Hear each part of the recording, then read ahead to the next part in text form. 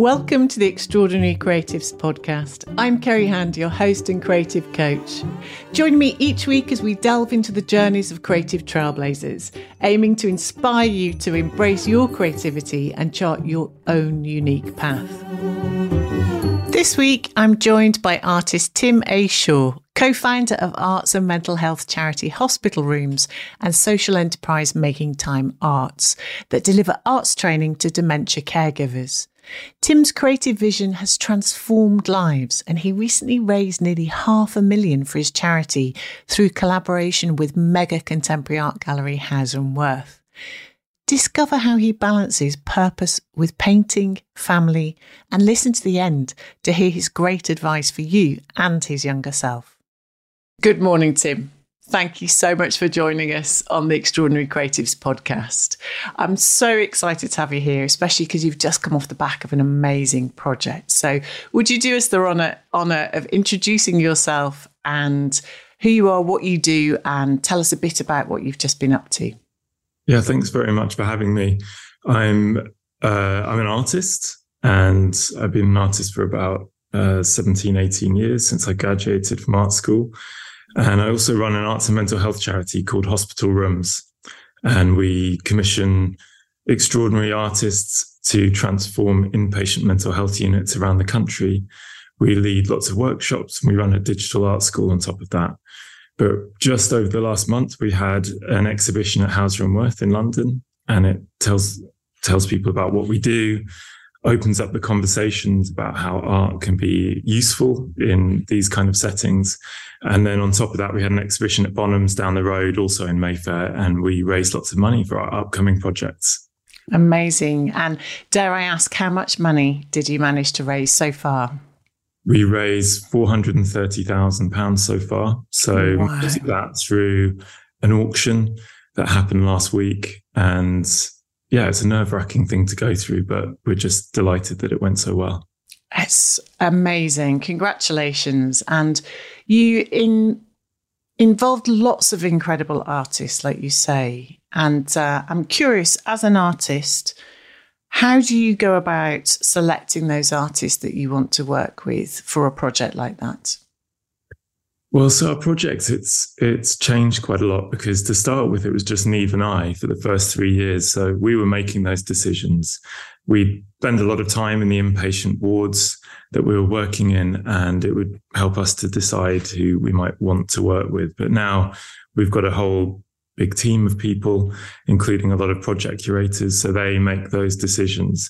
And we have quite a long run up to before we even ask the artists to work on a project. And that involves lots of co-production, but it also involves bringing staff together with the artists, getting artists to visit the units, our team doing lots of workshops. And then we think about how we can work with that community and what artists might want to collaborate with them. And also just make sure we've got a really diverse range of voices and attitudes to making. And the last project we did had 20 artists on it. So we had it was a sort of really varied, interesting group of people. And we evolve every time. So there's no real formula to it, but we get better and better at how we work with the artists. So having such an extensive experience of these publishing moments in hospitals now, what would you say are the factors that you look for in an artist to deliver projects in those contexts? Well, it's a really difficult one to define what quality is, but it's really important that they make really interesting, stimulating, thought-provoking work. It's also important that the artist wants to take part in a problem-solving exercise. They're really difficult spaces to work in. There's a lot of restrictions, but we need artists who have the vision, the frame of reference, the creativity to not see them as problems, but something quite exciting and quite a big exciting challenge to figure out how we make something no less as good a quality as they do in a museum, but it just so happens to be in an inpatient mental health ward where you're not allowed a ligature point or frames or canvases, or, your work has to be scrubbable. That's not something that artists usually have to think about. And what kind of challenges have you learned come up for artists in those contexts? It doesn't happen too often, but I think sometimes it is quite difficult to change a medium. It's very difficult to work, for instance, with oil paint. If you're an artist who works in oil paint and has done for 20 years, it could be quite difficult to say, actually, that's not going to work if you want to make a 20-meter mural. So there are some things we need to work through and troubleshoot with the artist. But generally, most people see it as a really exciting thing to do. A lot of artists actually end up saying, why haven't I used acrylic? All these years, I could add that to my list of materials that I use. So, I mean, a lot of the other challenges are just about working and doing workshops in spaces where outsiders usually aren't allowed in. And I think that's one of the really important things that we do. We don't swoop in at night and make an artwork. We're very present on a working ward for a number of months. And, they could be quite loud spaces. They could be quite charged spaces. And, some artists are used to working in a studio quietly. So, it could be a challenge, but our team are really amazing at, making the artists feel like they can be themselves and feel safe while also making their best work. How might they do that? It's different for every kind of ward. And I think it's, they're small, often quite horrible spaces. And one thing that we do is we prepare the space really well. So, if the walls are cracked and, look like they're made of cottage cheese, then we make them right so that I'm just using the example of making a mural here. They could make a mural. We also always have our team with the artist at all times. So especially when leading workshops, we might have a couple of our team there leading the workshops with them. If someone's painting on site, our team will be there to assist in every way, also to speak to service users and staff if they're interested, because some artists need space to think and concentrate. Yes. And on the odd occasion, actually, it can be quite important for an artist to put on some noise cancelling headphones. And, we're there just to support if anything was to happen. And those spaces, I think, for artists and creatives who, in my experience, have a real understanding that mental health is vital, certainly for what they do, and that everybody I know and work with, would be empathetic to the challenges of navigating periods of time where we don't always suffer the best, we suffer the challenges with our mental health. So I'm wondering about the emotional and psychological impacts of working on a site like that. How do you help the artist navigate the emotions that might come up for them in those contexts? Well, I think most of us have, been, we're talking about inpatient mental health as well. So generally people who are under section, but most people know someone who's been sectioned. Mm-hmm. And that includes a lot of our artists, and also some of our artists have been under section themselves. So going into an inpatient ward that might be very similar to the one that they were in or they visited someone in can be very challenging and quite triggering. So there needs to be a lot of conversations before we start a project. There's obviously occasions where artists say, actually, do you know what? It's a bit too raw for me to take part in this. But we also find a lot of artists who say, actually, I feel quite empowered.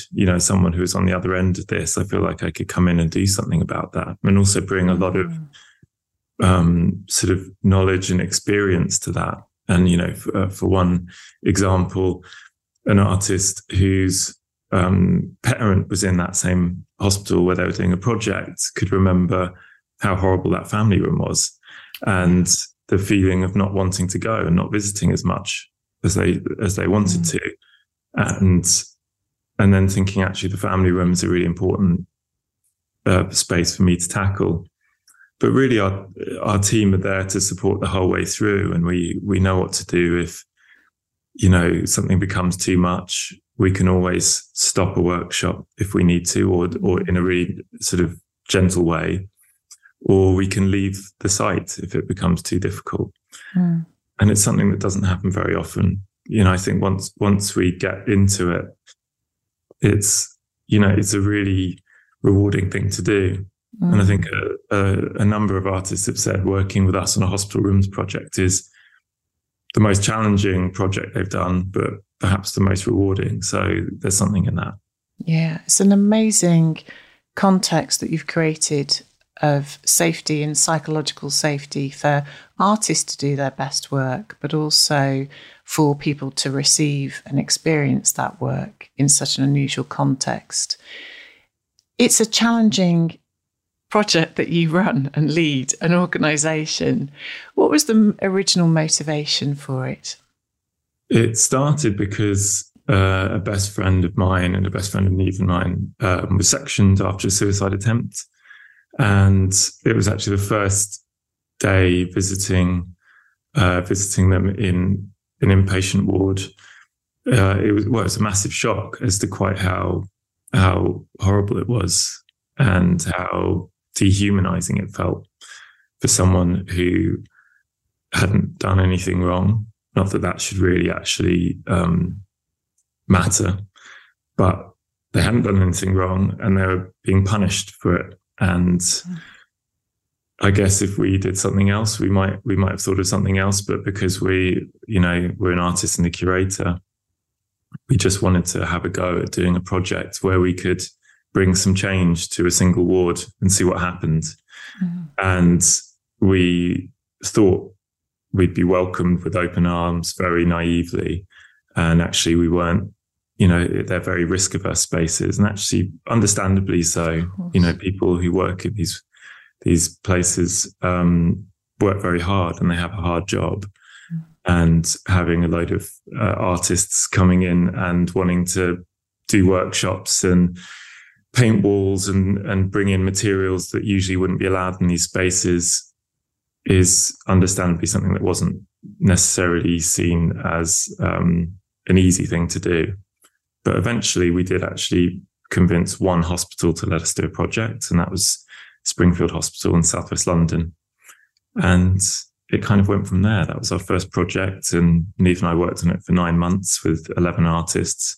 Wow. And it was amazing. It was incredibly difficult and but the best thing we'd ever done. So we just carried on. What would you say, Tim, was the key in to working with that hospital? We got turned away by many hospitals, as in dozens of hospitals, many of which we've worked with now. But one was just that you shouldn't be doing this. You shouldn't bring outsiders into these spaces. It's hard enough to bring a family member into a family room sometimes. Why would we let a group of people who aren't clinicians or support workers or actually, working on the ward in? Another is that, where's the evidence for this? And, our feeling was, where's the evidence that the way it is now is okay? And, I think really we were at a stage where we just needed to convince one person. And I actually met someone in a pub who was a part of a trust who managed to, I told him the idea, and he managed to get us a meeting with the medical director at the time of Springfield Hospital, of SWLSTG. And we had a half-hour meeting, and that turned into a 2-hour meeting and a visit to see a ward. And then we got that ward, and then we just had to start fundraising, basically. Amazing. So there was something in the pub meeting where we can assume that your enthusiasm or passion for your project was communicated with one person who understood your mission and your vision, and who liked you, who connected with you, and who could see that you were coming from a good place. And I think it's still a bit like that now. It's often a sort of one sort of sparky, interesting person in a ward is the one who says yes or wants the project, or in a hospital. It could be a support worker or an OT or a psychiatrist or the CEO. Any one of those people might get in touch with us, and it's still not necessarily down to data or evidence. It's about seeing with their own eyes the difference that it could make to transform these spaces and give opportunities for creative activities. And I think if we're going to make a bigger change, we also need to have the evidence that you can back it up, especially if it's going to be other organizations starting or doing similar things to what we do in these kind of places. And that's something we're working on too. What kind of evidence would you need to supply? Well, I think what people want is data. We've got a lot of qualitative evidence for what we do. We do have a peer-reviewed paper written about a project that was really good. The Lancet's published a 2-page piece on hospital rooms and one of our projects. But, we've got a much more robust partnership with Norwich University of the Arts, and then also with the WHO and NYU. And I think the work we'll be doing together with our research team, sort of detailing the things that the decision makers want to hear is what's going to make a big difference, I think. And we're still working on that now. It's interesting that so many institutions are made up of a mixture of individuals at the end of the day. And I think in the work that we do, whether it's in the arts, whether it's in, mental health, or whether it's in the corporate world, very often the route in is somebody connecting with a person and seeing the potential or the possibility. And the reason that I'm so delighted that you shared that, because as challenging as it might feel, that it's that transference of enthusiasm and passion that ignited something in someone. I think I want most creatives to know that they have the potential to transfer their own enthusiasm for something to one person. And sometimes you have to knock on the doors of 100 people to find that one person. And rather than that be an overwhelming or difficult thing, if we were to acknowledge and embrace that that is just human life, that generally most humans are risk averse, because that's how we're born to be, to stick with the tribe, to stay safe. And, that's just who we are. But occasionally there's somebody who's prepared to go outside the tribe, to seek out the next village, to go on an adventure and to see what's on the other side of the hill. And that actually our job as creatives is very often is to commit to finding that one person and that they are there. There is always somebody there who wants your work, who's prepared to go on that journey with you. But your bigger why has to be big enough. And it sounds like your bigger why, Tim, is extraordinary in knowing that there was something in a personal relationship that motivated you. But I'm also really interested in, you describe Niamh as a curator and yourself as an artist. And obviously you're both spanning both of that in your creative endeavours at the moment. But up to that point, you've been a practising artist. And what kind of work were you making then? And what kind of work are you making now?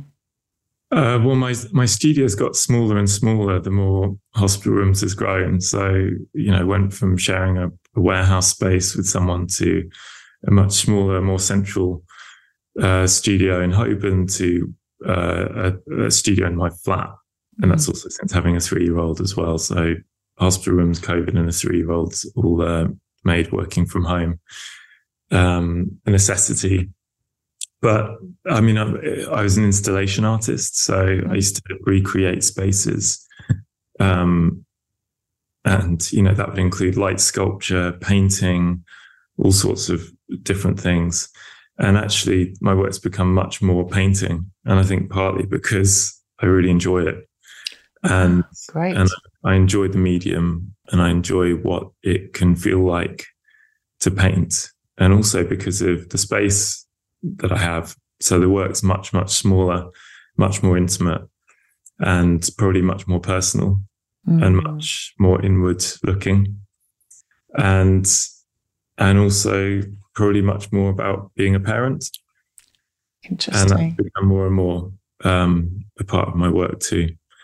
And I think sort of subconsciously, hospital rooms has kind of really infiltrated into the way I think and work and the kind of work that I make. Could you say a bit more about that? I think the work we do in hospital rooms, we feel like we have a responsibility for some of that work to be quite transformative, to really change the way you think and feel when you're in that space, which means that it's often not just a picture on the wall. So in some ways, I kind of slightly battle against that now, where I make quite small pieces that you hopefully get immersed in a different way. And I guess very big work immerses you, and very small work you can get immersed in. So I think maybe I find it quite comforting working on a very small scale at the moment. And I guess also I think about mental health, and I think about things that are going on in the world, and I think about social practice, and I think about social justice a lot more than I did.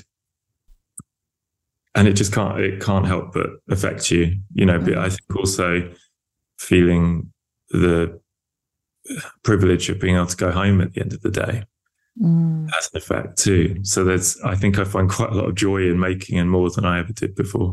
Yeah, that's wonderful. So something moving from this kind of epic installation scale, if you like, and as Hospital Rooms has grown as an organisation, you've moved to a smaller, more domestic, intimate scale in the work.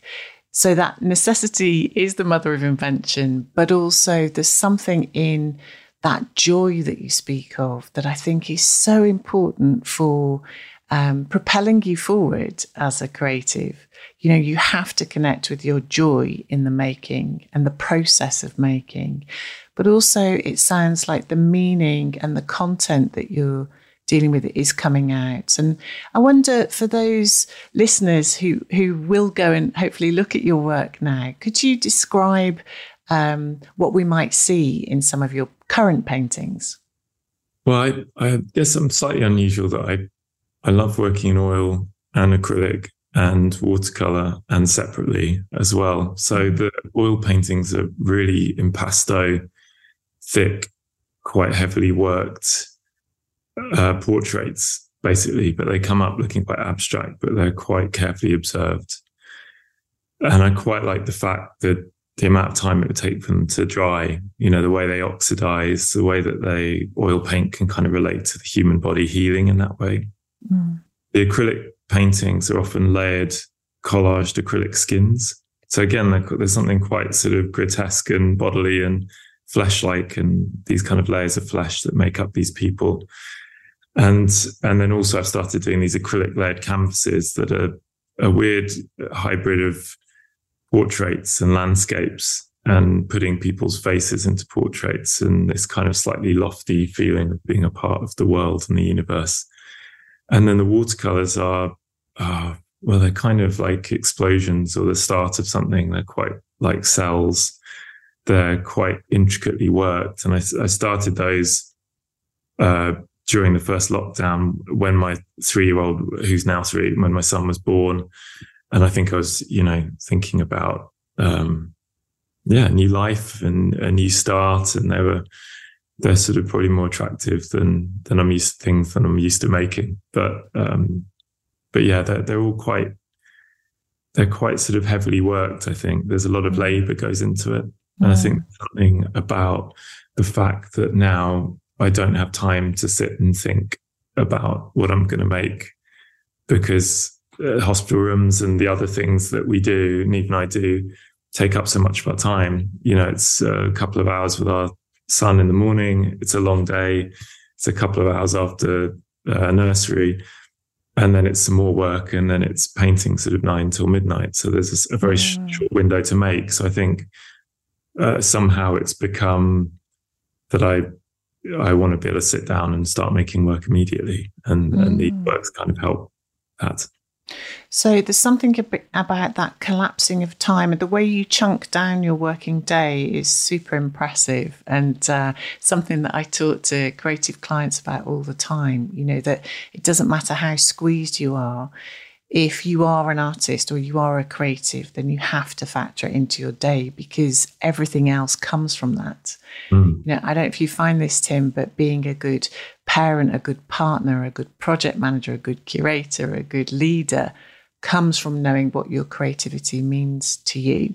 And so being able to move from this kind of intellectual place where, let's say, for people who can't see me, I'm sort of putting my hands up by my head, because I know very often as creators, we live up in our heads, don't we? And when we overthink, sometimes it can create a kind of blockage in our flow. And so it sounds like, as you're talking, I'm getting this impression that because of the time frame that you've got, somehow you start and it comes more from the body. Does that resonate at all? Well, I think I find that with, and not just my work, but when we see other artists' work, sometimes spending a year thinking about something doesn't result in something better that they've spent a day thinking about. And I find the same with myself. And also with, I don't know, if you're hanging a salon hang, sometimes there's, if you've got experience doing that, you kind of have a bit of a gut feeling. I'm sure AI could probably take that and, make something quite good. But, I think, some artists need time to sit and think for days and not make a mark or make something. And I guess sometimes out of necessity, you have to just start making. And personally, I find it a lot easier just to start making something. And if it goes wrong, that's fine. But and also I guess Niamh's very academically intelligent and has a brain that works in a very different way to mine, that I'm endlessly impressed by. And I'm not particularly academic, and I'm certainly not intellectual either. And I think like I work much better with just making and doing things, and which actually Niamh could do as well. But I could just do that. But I think sometimes it's good to play to your strengths. I think that's absolutely right. I think there's something I hear a lot from artists is this idea that that they like, or are even in reverence to academics who can articulate things with language. But I think there is a different kind of knowing. And I think what you've shared with us is, firstly, there is an incredible amount of EQ, emotional intelligence, in being able to translate your response to a person in order to channel that to create an abstraction of that experience of that person in the work. There's also something about that kind of trusting your gut, as you said, that trusting yourself and allowing yourself to go through the process of learning and knowing and making.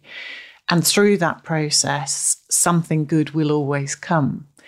So I'm curious as to where you are now. What's had to take place, Tim, for you to become the artist and the kind of CEO, if you like, of hospital rooms? What kind of work have you had to do on yourself? That's a tricky question, because I guess you don't really, it's hard to piece all those things together. But I think really the good things that have happened, especially with hospital rooms, I think is down partly to luck and to other people putting a lot of work into this field. And I think, we're quite unique in hospital rooms with what we do in inpatient settings anywhere, really. But there's people like Melba Wilson, who for 30, 40 years has been pioneering some of these ideas already. And I think we hit across, someone close to us said, "You've invented the paperclip. It's not very intelligent, but you actually did it." And I think personally, I'm probably a workaholic, and I think for my own mental health, I have to be doing something all the time, and I find that very helpful, and in the best possible way. So I think wanting to work all the time actually really helped with, say, getting hospital rooms off the ground, and it also helped just sort of constantly churning away with making work as well and not wanting to stop. So I think that has been a real help for me. And Niamh also works incredibly hard. And so we kind of encourage each other in that way, and are sort of just on the right side of healthy I think. And how do you help yourself stay on the right side of healthy? I think for me, having a 3-year-old is really helpful. It breaks up the day. There's 4 hours a day, 2 in the morning and 2 in the evening, where we stop and we just have fun. Yeah. And eat for 2 hours in the evening non-stop, and popcorn, and do fun things. I think that's for me is a real lifesaver, really. So fun and joy is something that you have almost scheduled into your day through family time, but also through making time, which is, it's amazing sometimes as creatives, because we like shiny new things and we like new territories, that actually it's the systems that we put in place that enable the biggest amount of growth and the consistency of scaling our practice. So it's really brilliant to hear you articulate that so beautifully. I'm curious as to what you've discovered along the way that you're excited and surprised by in terms of what's possible through what you do. I think the scale of what we do, and I think Niamh and I we've managed teams before, but we don't see ourselves as people managers. But we've managed to put together an incredible team of people who work with us, who all passionately believe in the mission and the vision of Hospital Rooms as a charity. And I think because of that, we're just surprised at how far things have come and how much things have changed. And I guess that's all down to hopefully allowing people to feel it's okay to make mistakes and try and make your own unique mistakes and then learn from them, and not worry if things aren't perfect as well. Yeah, I love that. What kind of mistakes have you made, Tim, that you've learned the most from? Well, I mean, so many mistakes. I guess when we did our first project, we thought we knew what co-production meant, and we went in and we did meetings with people, and we did all these workshops at the end to sort of give context to the artworks. But when you go in and do a meeting and ask people what you like a committee, you get a boring answer. And that mistake led us to switch around how we do workshops, and they come at the beginning of the projects, and now they end up being something that happens all the way through. Just creative sessions constantly, and that goes from working out who we're going to ask to be an artist, and then for the artist to figure out how their work can be kind of useful, which is a weird thing to ask an artist to think about, to also how we do our evaluation. It doesn't have to be necessarily a feedback form. There's creative ways of doing that. So that one mistake at the beginning kind of spawned lots of other good ideas. And then really, actually, it's lots of other people having good ideas that get added on top of that makes everything so much better. Yeah. Could you give us an example of how you facilitate those creative sessions now? Well, one thing that we do is, and this isn't something we invented, it's called a visual matrix workshop, where everyone sits facing in different directions. You use imagery and you speak to the room. So rather than sort of sitting facing in and talking to each other, where there's hierarchies, a psychiatrist might have a louder voice than a support worker. If you're speaking to the room, everyone feels so much more equal. Yeah. And that was a really interesting thing to learn about. And it was a great idea that we borrowed. But then we've brought that into other ways of, talking to people, talking to a lived experience group, and, doing it through collage or poetry, or working with artists, and it not just having to be about words, because sometimes it's hard to find the right words, and it could be about images, or it could be about making something or making a noise. And all those things can be really, quite powerful ways of recording things and gathering data. It doesn't have to all be done in one way. And would you use similar techniques when you're gathering evaluation feedback? Exactly. Yeah, we do it in a number of ways, and we still do use feedback forms. But even those feedback forms, we've kind of evolved over the years. We've taken what they used to use from hospitals, which is one good way of doing things. It means you're not adding another feedback form. Mm-hmm. But also, we could do it in a much more fun way. We could.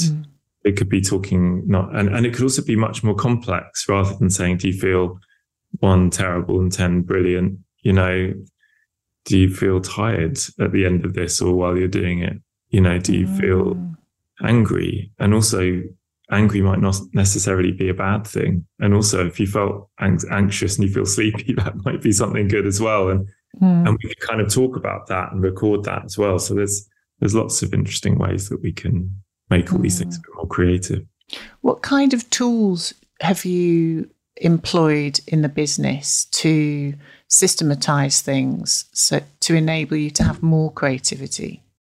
Well, I guess it's a balance, because a lot of that's about making things more efficient, and there's a lot of things we do want to make more efficient, but there's also things that we want to give room to breathe and to keep inefficient. And I mean, there's lots of things. I'm also talking about evaluation and research as someone who's not necessarily a researcher, and we've got people who speak about it much better than me. But one thing that we've done in our team to make things more efficient is we had a lot of people who are all about project delivery. So we had a team just full of people delivering, and now we've got people who work with those people on the team, and it can kind of help them do their job. If they're a curator, which is a lot of creativity, but also a lot of just organizing and dealing with people. We've now got people who support those people. So they're kind of they're looking over specific things, and it's something that all organizations do as they grow, but it's something that's really sort of pushed us along over the last year, is just being able to bring in support for those people who are doing the creative things, and just making their lives a bit easier. The work that you do, with hospital rooms is clearly so needed, but also so rewarding. I know it would be asking the impossible, but I think it's my job to give it a go. Could you think of a project or a particular experience, one publishing moment that has made an impact on you personally?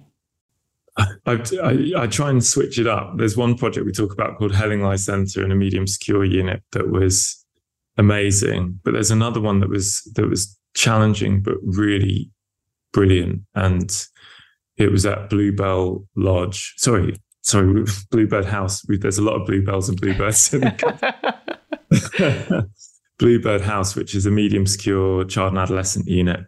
So it's one of the 2 highest secure mental health units for young people. So it's very much behind a number of airlock doors. You leave your phone and keys in lockers on the way in. They're young people who often have been through the most difficult, awful things as well, some of those people. And society has really let them down, and they've ended up in a place where they'd be spending a long time in this place. But they had an amazing team, and we did a project there where we led workshops, we sort of built trust, we built amazing relationships, and then the artworks really transformed these terrible spaces. But we ended up doing a final sort of a performance piece in a gym where we'd made a kind of co-produced artwork with the young people, and all their designs had gone into this kind of big sports hall, because it's got like a school and everything in there, because people are so long. And we ended up having a kind of 5-a-side football game that ended up being all but one of the young people and all the staff that didn't have to be on the security desk in there. So it ended up being a sort of like a 15-a-side game with some of our team. And it was just absolutely wild and amazing and transformative. And for an hour, it didn't feel like being in a medium secure hospital. Yeah. And the art was a part of that. And the process and the whole, and just getting to that point where there was a bit of a different culture and there could be more trust. And this is all through doing some art, I think that really was a wonderful moment for us. And it also made us think we want to do a lot more work with CAMHS, so child and adolescent mental health units. And the one annoying thing was that, one of the best moments we've ever had was playing sport. And, so we try and keep it about art, but it was, you also realize, bloody hell, sport could be an amazing thing too. So that was a really wonderful project. It sounds like there's the things that go into art making and the nuanced processes that are involved. So the motivation, the commitment to a process, establishing trust and connection, and getting up close and personal with people in a way where there's psychological safety, and the belief that in hope and possibility. You talked about it being transcendent, and I think that's, for me, that sounds like where you introduce the idea of hope. And that's whether it's through better relationships, better connections, but also the possibility that something might be different today, even if it's through a game of football. And I think that is the power of creativity and art that you're introducing. And it echoes, there's echoes from that, echoes within a day or a week. Also, what a space echoes back at you. Does it echo back depression? Does it echo back you are worth nothing? Or can it say you are worth something? Yeah. And, not everyone wants to be an artist, and that's great because, we should all, that's fine as well. But, everyone can experience it, and we should all have the right to experience it. And, we should all have the right to be able to make something if we want to. And, the service users we work with, there's so many creative ways of thinking. And, sometimes you sit down and there are artists there, or there's people who want to be artists, or people who want that opportunity. But we're in a very privileged position where we're an outside organisation who could come in with a sole focus of doing art when the staff in that ward are just trying to keep, they're just trying to keep it going, keep people safe, keep people so that they're, as well as they can be at that moment. And, we can come in and do that extra. And the extra is the thing that makes it life worth living, really. Yeah, that extra, I think that ignition moment, that we're all capable of something more. And those sort of moments of recognition that actually we can contribute something more, I think is a really beautiful thing that we do. It's so inspiring to hear your commitment to the process and to learning and growing. And I'm thinking about all the people that want to be as brave as you and to be a courageous artist. You might not see yourself that way, but I'm curious, Tim, what kind of things have you had to personally overcome to do what you do? It's been a very difficult 7 years, to be honest, since we started the charity. But but I wouldn't change any of it, really. I think someone the other day asked if, there's anything you wish you hadn't done. And I guess there's things that still make me cringe or make me think, I said the wrong thing, or we made a big wrong decision there. But the reality is it all helps, all those things that went wrong, and those things that you think, oh God, if I went back again, I wouldn't do that again. But you can't go back. So yeah, it's been a challenging few years, but it's also in a very cheesy way about not giving up. I think, that maybe the hardest part is just when you're trying to get it off the ground and people are saying no. And I think Niamh and I, just from the first day, said, we're going to do this project. And whatever, if it takes us 10 years, we're just going to keep plugging away and we're going to make it happen. And, that then as you grow, you get all the other challenges that come with that. Fundraising, making sure that you have a team that's healthy and happy, that you have that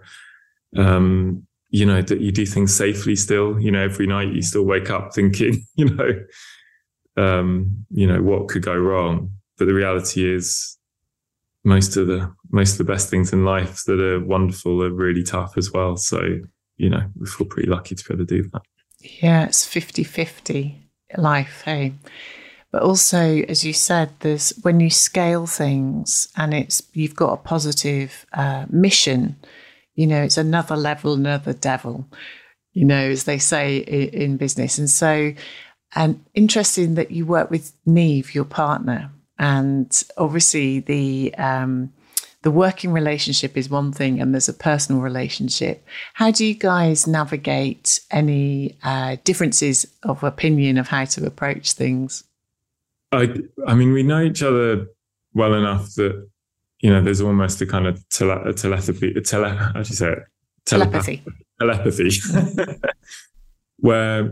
which when there's two of you is really useful because you barely need to say, you're doing this and I'm doing this.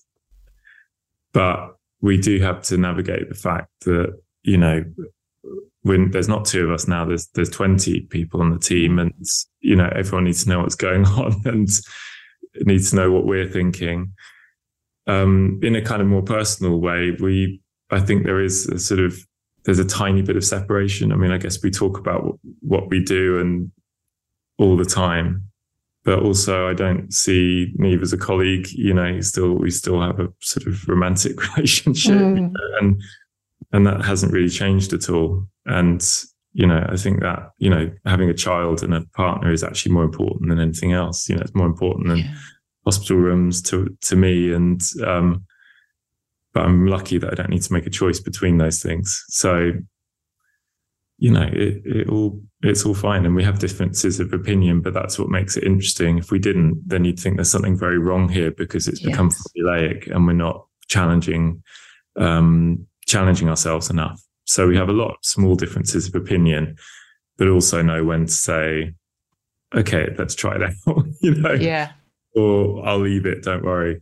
And So you've created a safe framework for you both to test and trial, but it sounds like you've also defined your roles a little bit within the organisation. We have, not really on paper, but we do know where our strengths lie. And it's useful to know that. It's useful to know where we have weaknesses and where we have strengths. Yeah. And, where would your strengths lie, do you think? I guess I really like working with artists. So does Niamh, but I also know how an artist wants a work to come about. I think, like I really enjoy working with other people. And we both do. But then when it comes to things like fundraising, Niamh is an incredible grant writer. She's incredibly clever at being able to, put together an argument or a case for something. I'm quite good at asking for things. Yeah. And I'm also quite good at numbers. So, Brilliant. I could do the cash flows and the budgets and things. I mean, there's so many things in an organization, but there's just so many little things where one of us has skills and the other doesn't. And it's the only way that it kind of got off the ground, Yeah. One of us, it wouldn't have happened, basically. Amazing. So I know your time is precious. So there's just one last thing. Really, I wondered if I could invite you to talk about, which is how did you get the recent project off the ground? If you could just give us a lightning tour from that kind of spark of an idea through to it actually creating nearly $500,000 in funding for the organisation. Well, so we do actually see it as a project, but it's an exhibition with Hauser and Wirth. So we've got a partnership with them for 3 years where we get an exhibition every year and we do a fundraiser. Niamh and I actually met at Hauser and Wirth 13 years ago, where Niamh was working on front desk and I was a freelance art technician.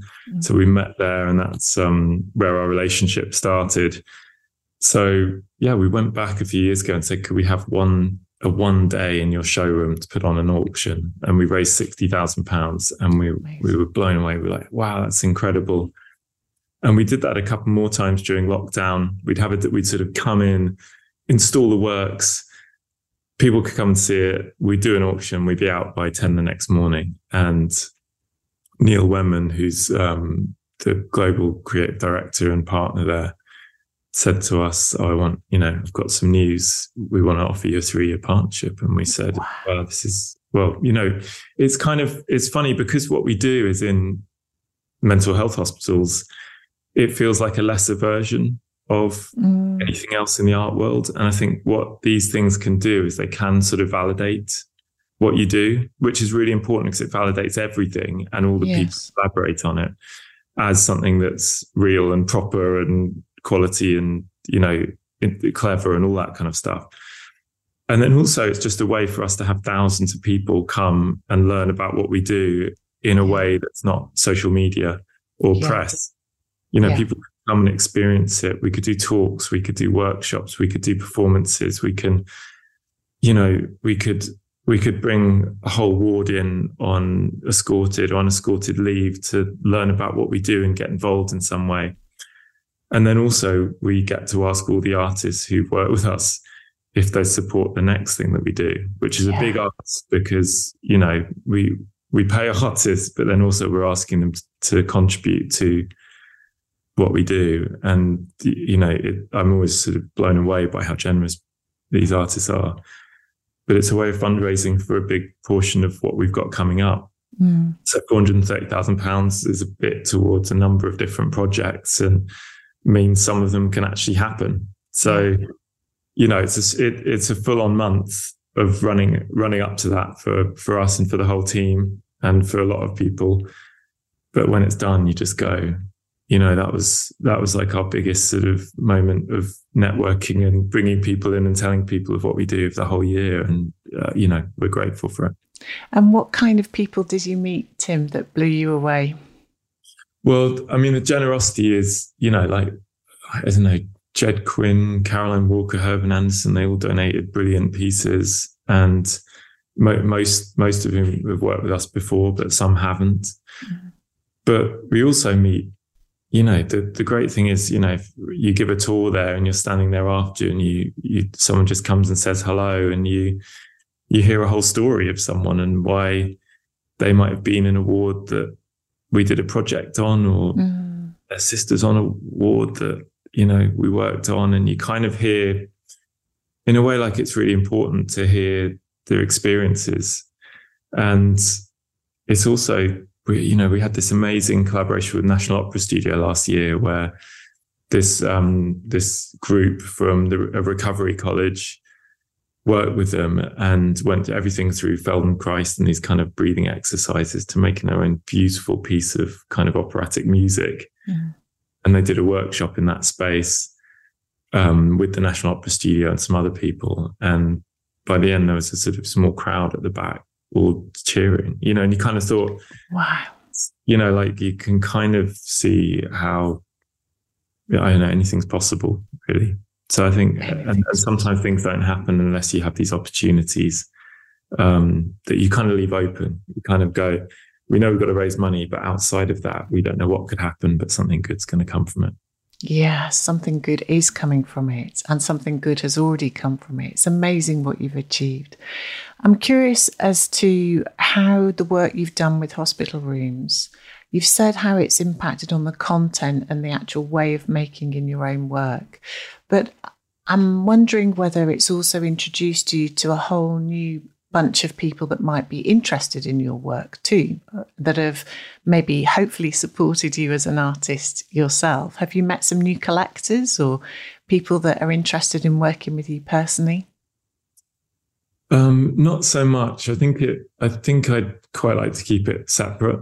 I think it's a separate thing. It might be the other way around. Occasionally there's collectors of my work who become supporters of hospital rooms. Lovely. I think over the last sort of 2-3 years, the more there's a direct correlation between the more hospital rooms takes over my life, the less exhibitions I do. And fine with it, to be honest, for now. But at some point, I hope maybe to redress the balance a bit, but I'm not in any rush for that.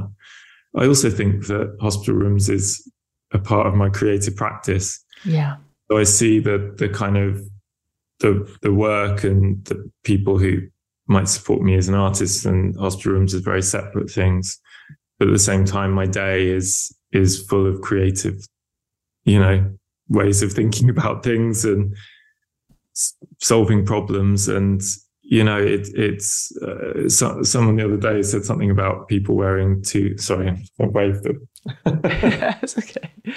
There we go. Oh, amazing. Saving light bulbs in here. Someone who we really respect was talking about people who wear two hats and said that's never a good look. And I think it's wearing one hat. It's all one hat. Running a creative organization, making work in the evening. Making Lego. It all sort of feels like a part of a day, and I'm quite glad to have the variety. Yeah, that's music to my ears. I wonder if you were to offer your younger self any kind of words of wisdom, Tim, what would they be? Well, I guess one would be try not to let rejection get you too down. A lot easier said than done. But, as someone who's been on both sides of, applying for things and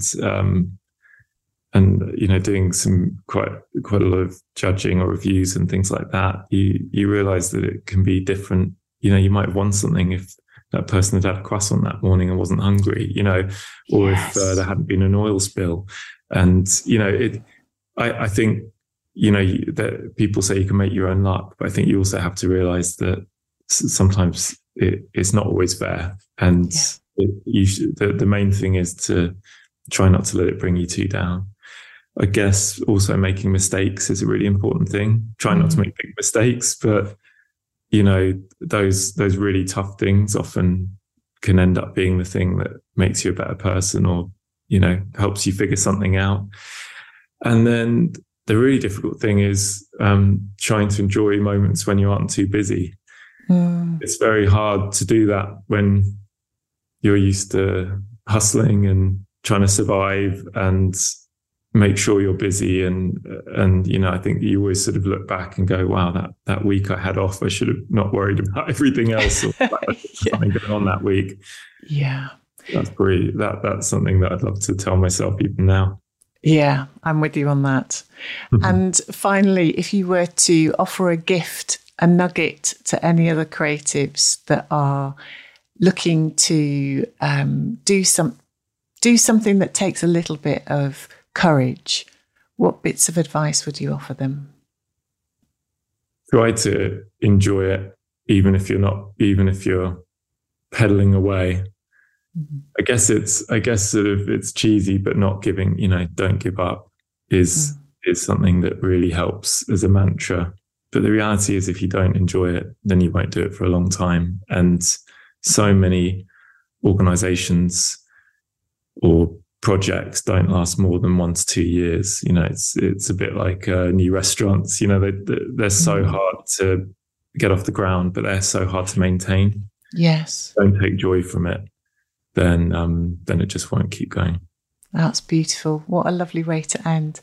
Thank you so much, Tim. It's such an inspiring time to spend with you, but also you're such an inspiring person, and everything that you do is such a gift to the world. So, please keep enjoying it and keep going. Thank you so much for joining us and for your time today. Thanks so much for having me. Please follow and share the podcast. It helps us to support more brilliant creatives like you. Recommend future guest suggestions in your reviews. They might well become part of our show. Thanks for being part of our creative community. Until next time.